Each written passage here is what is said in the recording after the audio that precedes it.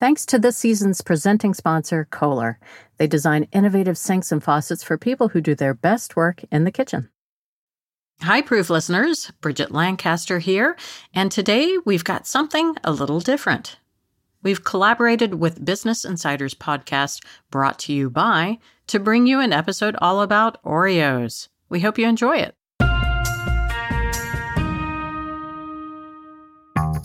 Hey, Bridget. Hey, Charlie. How are you? I'm good. So, you work at America's Test Kitchen, right? I sure do.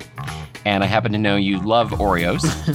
But knowing this, I wanted to share with you this Oreo personality test I found. An Oreo personality test. Don't even know what that means. So there's this retired professor at Virginia Commonwealth University named Randall Sleeth who created this, I think you could fairly say it's a tongue-in-cheek Oreo test of personality. And it has 10 different categories for the ways that you might eat an Oreo cookie, like the whole thing at once or one bite at a time. For example, I'm number 7, twisted apart, eating the inside and then tossing the cookie. Okay. And it says, you are good at business and take risks that pay off. That's good. You take what you want and throw away the rest. You are greedy, selfish, mean, and lack feeling for others. You should be ashamed of yourself, but that's okay. You don't care. You got yours. It sounds like you're an Oreo sociopath at this point. Oh, wait a minute, Bridget. How do you eat an Oreo? Well, I'm an expert. I don't even bother with regular Oreos. I go straight for the double stuffs because I already want more than the regular cream filling. Right. Then I take the cookie, I open it up, and I peel off that little fluffy white center. I set one aside, and I give those chocolate wafers to my husband, who particularly loves them. And I eat a double stuffed Oreo, and then I finish it off with a dessert of just the stuff. So you eat one whole cookie. Right. And then you eat just the inside stuff. Correct. So it's like a dessert on a dessert. But what you're telling me is that you eat the cookie and the stuff separately. Mm-hmm. So you're kind of a number 7 on the list, an Oreo sociopath just like me. Hey. Well, I think there's a lick of truth in that, but I am going to come to my own defense, and I don't toss the cookie. I donate it to my husband. Oh, you donate it. So in the end, you're a giver. I am a giver.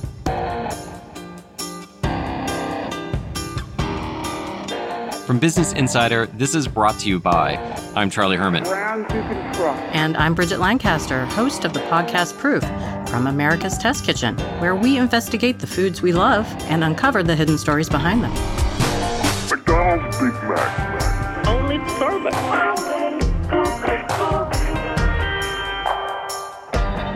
This episode, we're teaming up to present you the Oreo, the world's favorite cookie. Whether you like double stuff, or mint, or the good old original, you may think you know the Oreo, but when you pull it apart and look closely at those 2 chocolate wafers and that creamy center, well, you'll find there's a lot more than meets the eye, or the taste buds. So today, we borrow from the cookie itself and present 2 stories about who made the Oreo look and taste the way it does. And in between, we've got dessert. It's one woman's spiritual journey with the Oreo. Stay with us.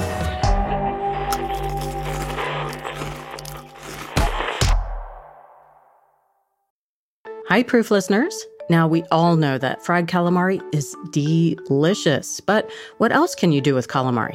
Today, I'm calling one of my America's Test Kitchen colleagues to find out. Hello? Hey, Bridget. Hey, Steve.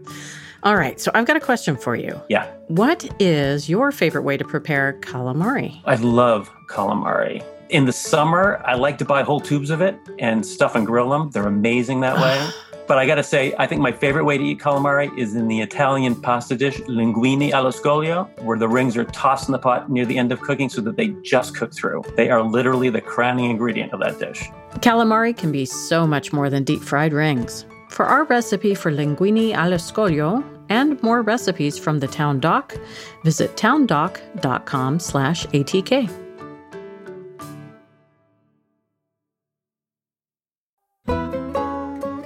Everyone knows Oreos. The cookies are sold around the world with flavors specific to local tastes, like green tea Oreos in China. Or you have dulce de leche in Argentina. And then there's some really odd ones like apple pie, carrot cake, and hot and spicy cinnamon. Really? It's one of the things that makes Oreos so popular. They're so adaptable. But whatever flavor that you prefer or how you like to eat them, the one thing that does not change is the name, Oreo. But what's in a name? Well, in the case of Oreo, possibly the secret's to its origin.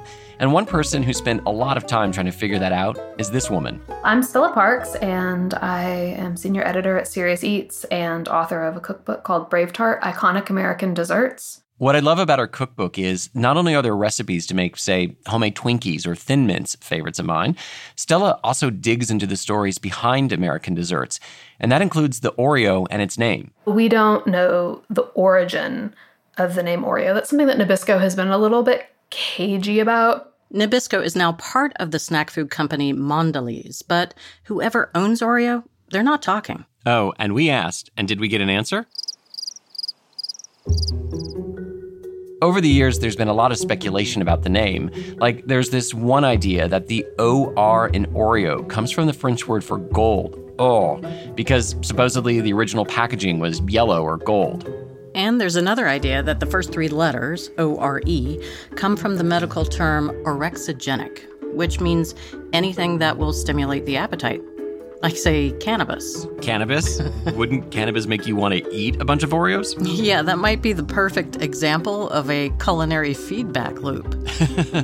And then there's a third theory, that the word Oreo is a pictogram, that the O represents the chocolate wafers and the R-E is for the cream filling in between. They all feel like a stretch, but Stella believes that she's discovered the true origins of the name Oreo. And not only does it sound logical, it makes sense, because it's connected to a rivalry that existed between the makers of the Oreo and another cookie that looked exactly like it, the Hydrox. Around the time Nabisco first started selling the Oreo in 1912, it was also selling a bunch of other cookies. They kind of have all of these like vaguely botanical themed names. Like they had a cookie called Avena, which is Latin for oats. And they had another cookie called Lotus, which is obviously like a lotus blossom. And they had a cookie called Zephyret. And there's a kind of lily called Zephyranthes. You get the idea. Meanwhile, embossed on the Hydrox cookie, Oreo's competition, was a very elaborate pattern. It has a laurel wreath design in the very center. It's like the crown around the word Hydrox. It's really detailed, like you could see leaves and flowers. So you have the Hydrox, which features a laurel wreath. You have the Oreo that looks like the Hydrox. And then you have someone at Oreo who happens to love botanical names. And guess what? There is a laurel plant called Oreodaphne, and that's the mountain laurel. So given that there is a laurel crown depicted on the Hydrox, and given that there is a laurel plant called Oreodaphne, and it's specifically O-R-E-O, how it's spelled, and then Daphne after that, that's where I think it comes from. But this is just speculation on my part. It's also worth noting that the man in charge of Nabisco when the Oreo first came out was a huge fan of the classics and classical languages. His name was Adolphus Green. And he often suggested names for Nabisco cookies based on Greek words. Stella says the folks at Oreo have neither confirmed nor denied her theory, but Bridget, I think it's a pretty good one. Yeah, I do too, because the truth is, the Oreo is a knockoff. It's a copy. Dare I say it, it's an imposter, a charlatan. It's not just that it might have taken its name from the Hydrox cookie. It's pretty clear that it also copied the cookie's look and flavor. Because the Hydrox was the first cookie sandwich made up of 2 chocolate-flavored wafers and a creamy filling.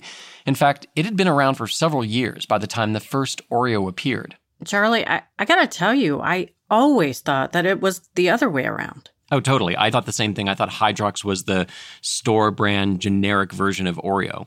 And I can tell you, when that first Oreo came out, the folks who made the Hydrox cookie, they were pissed. Hydrox had all of these ads that were really focused on, like, we are the original and best. And they seemed to, like, really get stuck on this note of just trying to, like, remind everyone that they were the original. This cookie war goes all the way back to the 1890s, years before the Hydrox or the Oreo were on the scene. This was an era when industrial baking companies were coming about that were focused more on providing things like dainty goods, these fancy cookies and crackers that were a step above what you would make at home and a step above what people had been buying commercially. We're talking vanilla wafers, animal crackers, Fig Newtons.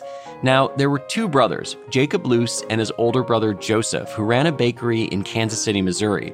Jacob was a really good businessman, and soon the bakery was thriving. But Jacob realized that if he wanted to keep growing, he'd have to merge with other bakeries in the Midwest. In 1890, Jacob hired the successful attorney, Adolphus Green. Remember the guy who loved the classics? Well, together they created the American Biscuit and Manufacturing Company, which became the second largest bakery in the country. Jacob became president, and his older brother Joseph got a seat on the board. And Adolphus became the general counsel. There were two other major bakeries in America at this time, and eventually a price war broke out among them. It was called the Biscuit War. All these different bakeries across America were just duking it out to get their market share and to get a controlling interest of the marketplace and consumer interest. And they were raced to the bottom in terms of prices. And after 7 years, the Biscuit War, it seemed like maybe it was a bit too much for Jacob. So then Jacob Luce kind of experienced some health problems. And I actually recently came into some information that he was convalescing in Europe and that he had to kind of step down his role with the American Biscuit Company. So his older brother Joseph took over. Joseph thought the Biscuit War was bad for business, and he believed the best way to end it was for the three bakeries to join together and get even bigger. So just like his brother had done years earlier, Joseph turned to Adolphus Green. Together they took the American Biscuit Company and merged with its two competitors and created the National Biscuit Company, what would later become Nabisco. Now, with more than 100 bakeries around the country, it could make and sell the same cookies everywhere in America. It was the start of the mass market for cookies. Adolphus became the chairman of the board of the National Biscuit Company, but really, he ran it. And there was poor old Jacob, convalescing in Europe or wherever, watching his company get swallowed up by its competitors, and he was like, no, don't do it. Jacob just violently disagreed with that and wrote letters from his sickbed and begged his brother not to do it, and was just bitterly opposed to this merger of his company of American Biscuit into these other companies. Jacob was going against the tide in American business at the end of the 19th century. This was the age of monopolies and trusts like Standard Oil and the Sugar Trust and the Tobacco Trust. Leaders of these monopolies knew the bigger they got, the bigger their profits. Jacob eventually recovered, and right away he wanted back in the game. Maybe he even wanted to get back at his older brother Joseph and Adolphus.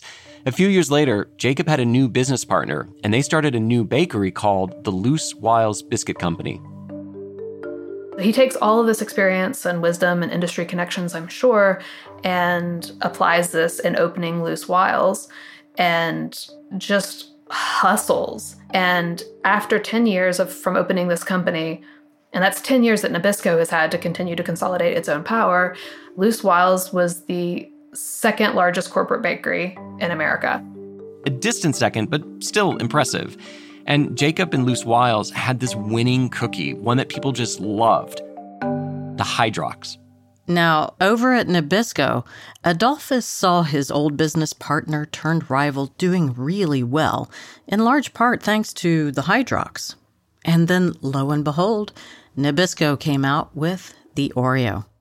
I don't have anything that would suggest any kind of personal vendetta or personal grudge, only the kind of natural assumption that you have two separate companies founded by people who were closely related in a previous business venture, now competing on a national level with identical cookies. Infer what you will from that. Oh, let's infer. If any of this was annoying Jacob, what likely consoled him was knowing that his Hydrox was the king of biscuits. Because in the beginning, Oreo didn't sell well. Nabisco was selling it kind of at a loss.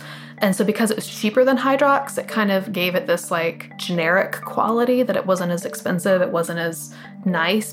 For a while, that's where things stood between Jacob and Adolphus. Jacob had the better-selling chocolate vanilla sandwich cookie, and Adolphus had the bigger company. Even after they both passed away, this competition between them continued on in their cookies. Eventually, Oreo won. And one reason, well, again, it goes back to the name. This time, Hydrox. The name Hydrox had been intended to inspire like this concept of like freshness or cleanness, because it was hydrogen and oxygen and like just pure science or something. And then all these other companies were like getting in onto that Hydrox train for other hydrogen and oxygen products, including like hydrogen peroxide. So the name Hydrox wasn't helping the cookie. On top of that, Nabisco was just way better at marketing. In the 1950s, the company did a total makeover of the Oreo and launched a campaign promoting new Oreos. It also raised the price, and now Oreos were more expensive than Hydrox. And Hydrox, which was now cheaper and had that generic-sounding chemical-like name, it began to look like the knockoff. So Oreos just kept getting more and more popular. Oh, oh, oh, who's that kid with the Oreo cookie? Nabisco. And the company began to license it in all kinds of products. You had cookies and cream or Oreo waffle cones. I myself am partial to an Oreo Blizzard. And cool off with a mint Oreo Blizzard treat. Today, Oreo is the most popular cookie in the world. And what of poor old Hydrox? It was a slow, steady decline as Oreo rose to the top. Decades after Jacob started Loose Wiles Bakery, the company was sold, and then sold again, and then sold again. The Hydrox just faded away. It's now owned by Elia Kassoff, who's trying to bring the old cookie back, and it's got a lot of fans, but it has a long way to go if it wants to catch Oreo. It used to be that you'd place a crown of laurels on the heads of Olympic victors. Today, that crown of laurels, originally on Hydrox cookies, belongs to Oreo. After the break, one little girl puts everything on the line to taste the difference between the Hydrox and the Oreo.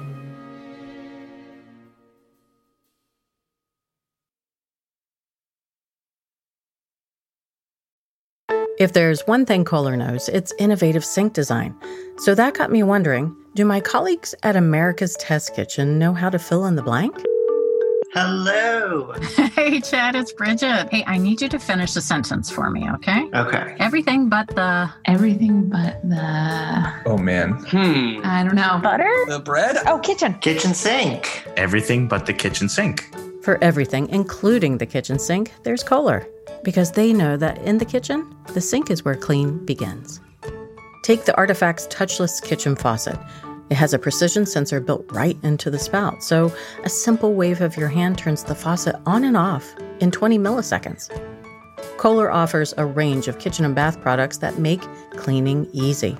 And clean is a good feeling. Learn more at Kohler's collection of clean products at kohler.com/clean. When Miyoko Schinner first became vegan, she started by veganizing every recipe in Julia Child's landmark cookbook, Mastering the Art of French Cooking.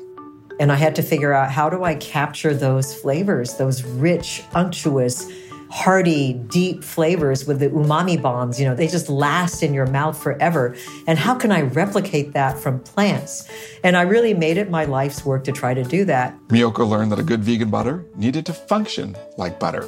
And the secret to that is that we actually make it like real butter. The cultured vegan butter from Miyoko's Creamery is made using cashew milk and coconut oil, and it's churned just like traditional dairy butter, and it tastes like butter. We're not looking for just pure functionality. We're looking for functionality with something that elevates taste. Learn more at miyokos.com. That's MIYOKOS.com.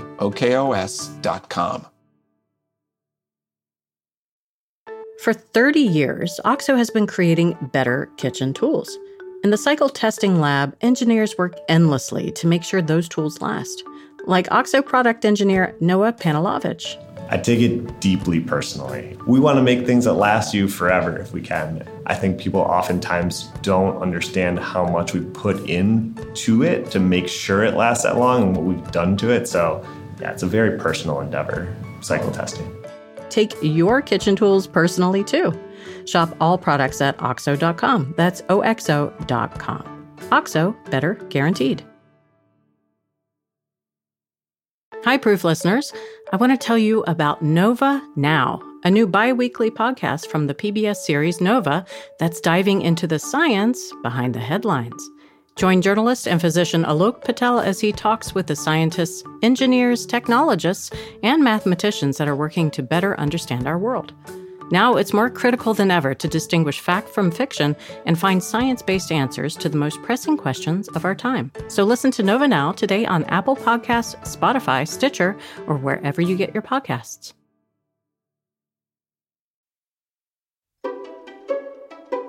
We're back. Every once in a while here on Brought to You By, we like to share stories about brands that have shaped your lives in a segment we call Product Misplacement. Today's story is about what else? Oreos. And it comes to us from Marjorie Engel, who's a writer in New York City. These days, she has a real soft spot for Trader Joe's Peppermint JoJo's, and Oreos are a regular part of her family snack rotation. But back when Marjorie was growing up in the 1970s, Oreos were a forbidden fruit until she decided to take a life-changing risk. I grew up in a very Jewish home, so keeping kosher, kashrut was very, very important to my mom. Keeping kosher is one of those things in the Bible, in the Torah, that is because I said so, that's why, from God. There's some things that are spelled out super clearly, and there are some things that are extrapolated from. But the Torah is very clear on the no pigs thing. No pigs. Anything that you eat that is a mammal has to have a split hoof and chew its cud. Pigs, not so much. Oreos at the time were made with lard, which is pig, which is a no-go. So we were allowed to have Hydrox, which were not made with lard. And our mothers always told us, this is just as good, which meant we knew absolutely that it was not just as good. I was going to Orthodox day school at the time, so it wasn't like I was exposed to Oreos in school. We weren't allowed to have them. But I just knew, maybe from... There was the commercial at the time was, do you know exactly how to eat an Oreo? Whatever. They were the ones that were marketed. They must have been better.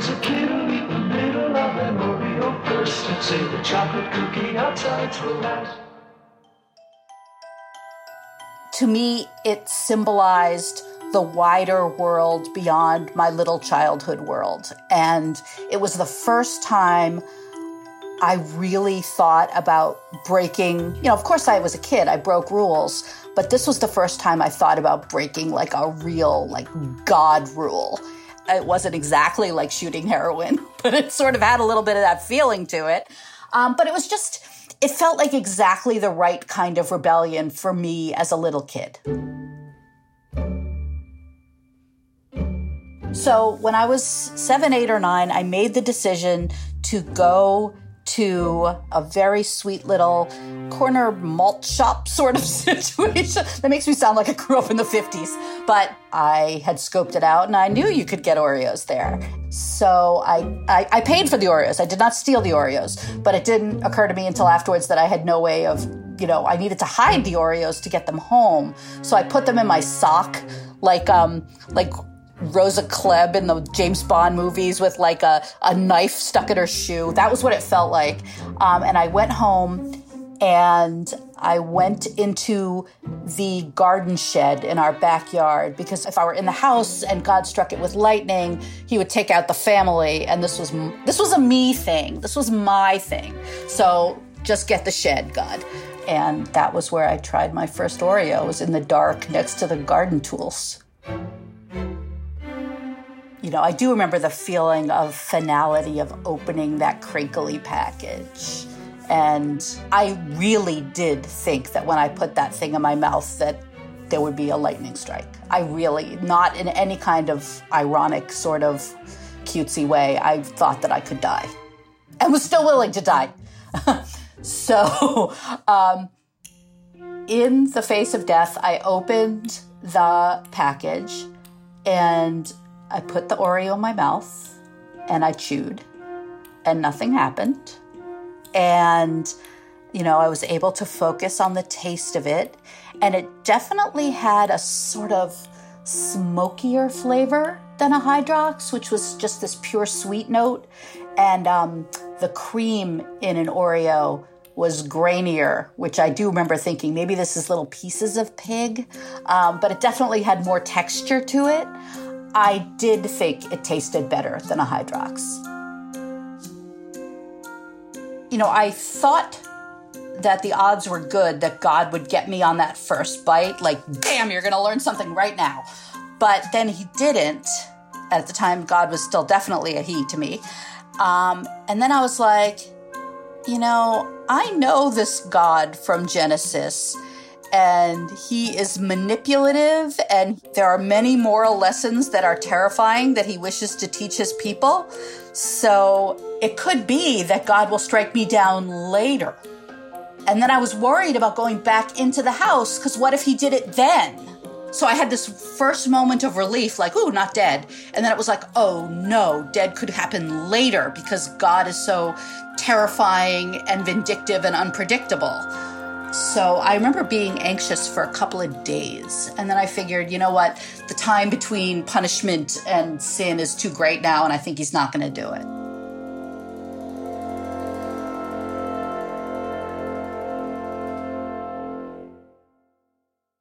Choosing to eat that Oreo was the first time I consciously broke one of what I saw as God's laws.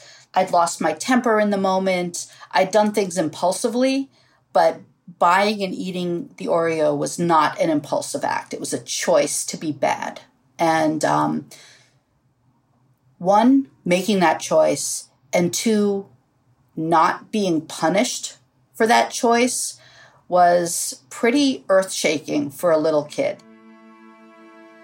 I think all too much history and tradition is handed down, and we are told not to question because there are giant authority strictures in place to make you not question. And you may choose to keep kosher. And indeed, as an adult, I still wrestle with what keeping kosher means and what Jewishness means to me. For me, this Oreo was a liminal moment, but I also respect people who have made different choices. I think it's good when, you know, people have incredibly diverse responses to their faith, whatever their faith is, or don't, as long as they don't judge the way other people go around living their lives. All of this, you know, I think you could trace this back to my struggle with Oreo, you know? It's questioning, you know, what you grew up with and how you think the world should be.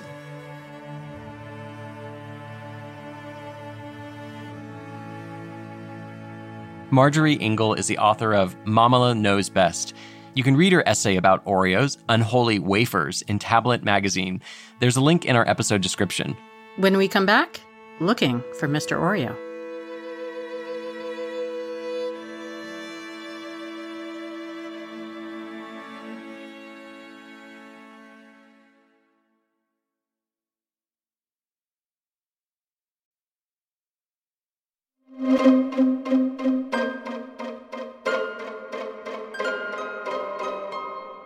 When we started working on this episode, I came across a man named Sam Porcello. Apparently, he's really important to Oreo history. He's credited with inventing the modern Oreo cream filling. He even managed to score the nickname Mr. Oreo.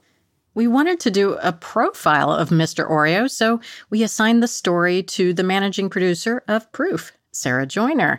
And what she came back with, it was like a Scooby-Doo mystery. It was so much more interesting than we had ever expected. And hello, Sarah. Hi, Bridget. Hi, Charlie. Hey. Hey, Sarah. Okay, so the assignment was profile this Mr. Oreo guy, Sam Porcello. Seems simple enough. I started by basically reading everything I could find about this guy, Sam. You know, he has a little section on the Oreo Wikipedia page, and he was written about in Time magazine, and there's even a children's book written about him. And when he's written about, the narrative about his life is pretty consistent. He was colorblind. He was one of the world's foremost cocoa experts. He worked at Nabisco in the 80s, where he invented the current Oreo cream filling, got the nickname Mr. Oreo, and then he passed away in 2012. Nothing too out of the ordinary. But there was one detail that kept tripping me up that made no sense at all. He retired in 1993. And why would that matter? Well, because the Oreo cream filling has changed twice really publicly since 1993. Once in 97 when they made the cream filling kosher, and again in 2006 when they made the cream filling trans fat-free. So this guy who retired from Nabisco in 1993 cannot have possibly been the inventor of the modern Oreo cream filling. Or at least not the sole inventor. But that is the exact story that's everywhere. It is everywhere. A children's book is written about the guy. So I reached out to Mondelez, which is now the parent company of Oreo, and they said outright it would be inaccurate to say that Sam Porcello invented the modern Oreo cream. Also, a former Oreo rep I was exchanging emails with said she hadn't even heard of Sam Porcello. Never heard of Sam Porcello? Mr. Oreo? Dun, dun, dun. Exactly. Dun, dun, dun. The creamy plot thickens. Thank you. Exactly. That was horrible. I will forgive you and we can move on. We can move on. It was better than what I was going to say. Okay, so how did it happen? How did this happen is the question of the century. You've got this guy getting credit for something that it's physically impossible for him to have invented, and very legitimate journalists recycling the story again and again with this very obvious, glaring issue, and yet it's everywhere. And also, this is Oreo we're talking about. It's not a small-time cookie. It's the most popular cookie in the world. So yeah, how did this happen? Yeah, this is a mystery for the ages. But I think I figured it out. It's pretty easy to trace the internet cookie crumbs of Sam Porcello's story back to its source, which is his own obituary. Hey, we've got a clue. Yeah, so let's talk working theories real quick. Either one, Sam Porcello exaggerated his own invention, gave himself the nickname Mr. Oreo, and then a bunch of lazy journalists recycled it without fact-checking. Or number two, what if his family sort of played up this big grand story after he passed away to, like, immortalize their loved one? Either way, I knew that I needed to talk to Sam Porcello's family at some point. And I actually knew that he had this son named Curtis because he'd been quoted in some of the articles about Sam. But I decided really early on that I wanted to get a solid handle on all of the facts before I called the family. So I looked up Sam Porcello's patents. There are 4 relating to improving the Oreo cream. Apparently, before this point, the cream filling was a little bit gritty and they wanted to make it smoother and creamier. As someone who really enjoys food science, these patents are really cool. There are all these charts and explanations and really interesting science on exactly what makes the Oreo creamy and delicious. And Sam's biggest contribution has to do with something called the getaway. Sounds like a Steve McQueen movie. It's like a Rick Astley song that got rejected on the B-side of Never Gonna Give You Up. Never Gonna Get Away. You two need to be stopped. Okay, the getaway. Basically, it has to do with the temperature range at which something melts and when it's solid. So if you're working on an Oreo cream filling, you want it to be solid until you're actually eating it, and then at 98 degrees, you want it to melt in your mouth. Well, it sounds like Sam Porcello is legit. Yeah, but when you really look at the fine print on the patents, you realize that Sam's big contribution in nailing the getaway has to do with the hydrogenation of the oils. And later on, when the recipe changed in 2006 to remove trans fats, that means they removed all hydrogenated oils. So translation is the very thing that he got a patent for is no longer a key component of the Oreo cookie that we eat today. Yeah, they had to significantly re-engineer the filling. The other big problem I see with the patent is that on every single one of these patents, there's co-patent holders. This is from an audio diary I kept while reporting. Of course you kept an audio diary. Of course you did. I know, very like me. Anyways, there were 3 other names on Sam's patents. James M. Mans of Glenwood, New Jersey. Kenneth W. And I'm like, who are these guys and where's their credit? he didn't really talk much about work, but those patents are, they're hanging in my parents' house. This is Pam Manns. Her dad, Jim Manns, was one of the men on Sam Porcello's patent, but he didn't want to talk to me. Son of a biscuit. Oh, no kidding. But he did send me a text.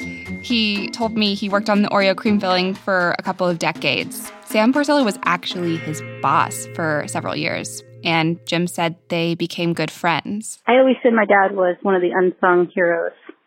So it's cool that he could get some publicity. Jim wasn't the only one who wouldn't speak to me. I couldn't get anybody involved in the Mr. Oreo story to go on the record. No writers, journalists, publishers, nobody at Mondelez would give me a proper interview. But then I found Miranda Miller. But I did not know Sam Porcello, and I can't believe that he was the one who originated the cream filling. Miranda is one of the scientists that was working on replacing trans fats in Oreos in 2006. And let me be clear, her technology didn't make it into the Oreos. But she told me about a man named Larry Kleeman. Apparently, he was the real hero of the trans fat-free cream. He was the guru. He was the guru of fats. But that's just what I call him. But, everybody recognized him as Mr. Lipid. She named some others, too, who were really important. Alice Heth and Jim Manns. But here's the thing. Miranda made it really clear to me that there is no I in team. There are many hands constantly working on these products. R&D teams, engineers, flavorists, the list goes on. And the products change all the time. But there's a creeping incrementalism that occurs over time, where over time you kind of get away from the original product. And if you go back to the original formula, sometimes it barely resembles it.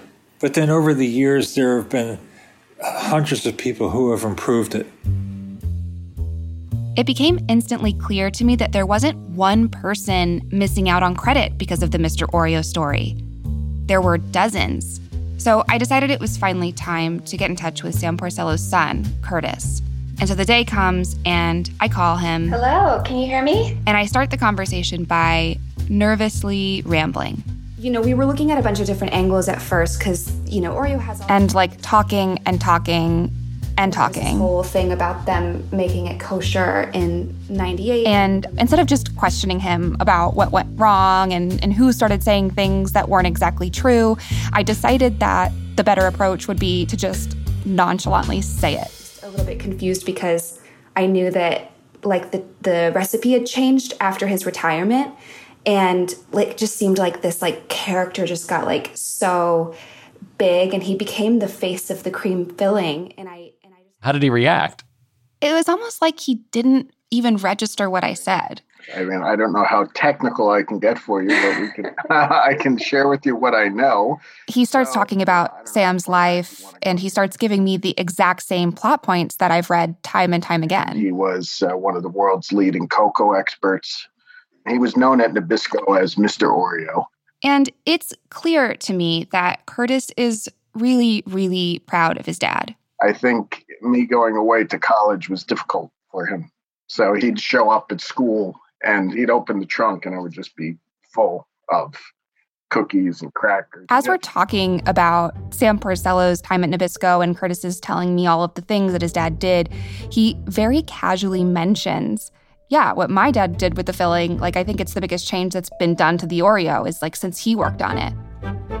And so it just hits me in that moment. And I'm just oh my God, Curtis doesn't know about kosher in 1997. He doesn't know about removing trans fats in 2006. The reason he's telling everybody that Sam Porcello invented the modern cream filling is because he thinks he did. I do not think that Curtis is even aware of the game of telephone that he inadvertently started. And no one else came to him with questions about that. I'm just thinking, were we the first people to really start to question this story? I mean, this is the thing. This is the crux of it. How could a story that wasn't true necessarily be the story that took hold and no one stepped in to stop it? I got so obsessed with trying to solve the mystery that I actually missed a very, very obvious answer. At the point that Sam left Oreo, for his family, Oreo history stopped there, and they didn't keep up on all of the developments on the Oreo after that point. And it actually makes perfect sense that when he passed and they're writing an obituary memorializing the life of their loved one, that they would include some of his biggest accomplishments. And so what happened is journalists took that and recycled it, really without very much rigor and fact-checking, because we like the story. We like the story. We want the character. We want the hero. We want the mascot. We want to know there's a Mr. Oreo, that there's someone out there who's making the cream filling that we love.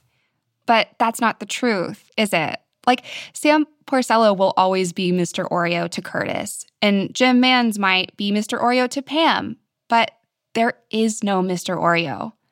And when we oversimplify the Mr. Oreo story, we are cheating the world out of all of the other people who made this cultural artifact. There's beauty in their stories too, and there's beauty in the teamwork.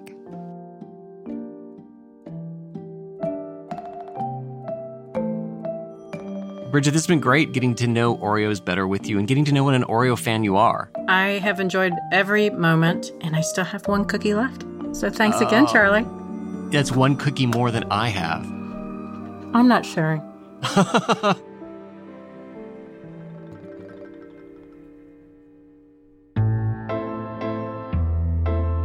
Thanks to our friends at Business Insiders, brought to you by Charlie Herman, Sarah Wyman, and Julia Press. Michaela Bly edited this episode, sound design by Bill Moss and Matt Boynton. And thank you to Marjorie Engel for her story about Oreos. We have a link to her essay in our episode description. If you want to learn more about this story, you can visit our website. That's americastestkitchen.com/proof. Go check it out. And if you like Proof, then be sure to subscribe wherever you listen so you'll get new episodes as soon as they drop. And while you're there, why not leave us a rating or write us a review? It really helps other people find the show. Hi, Proof listeners.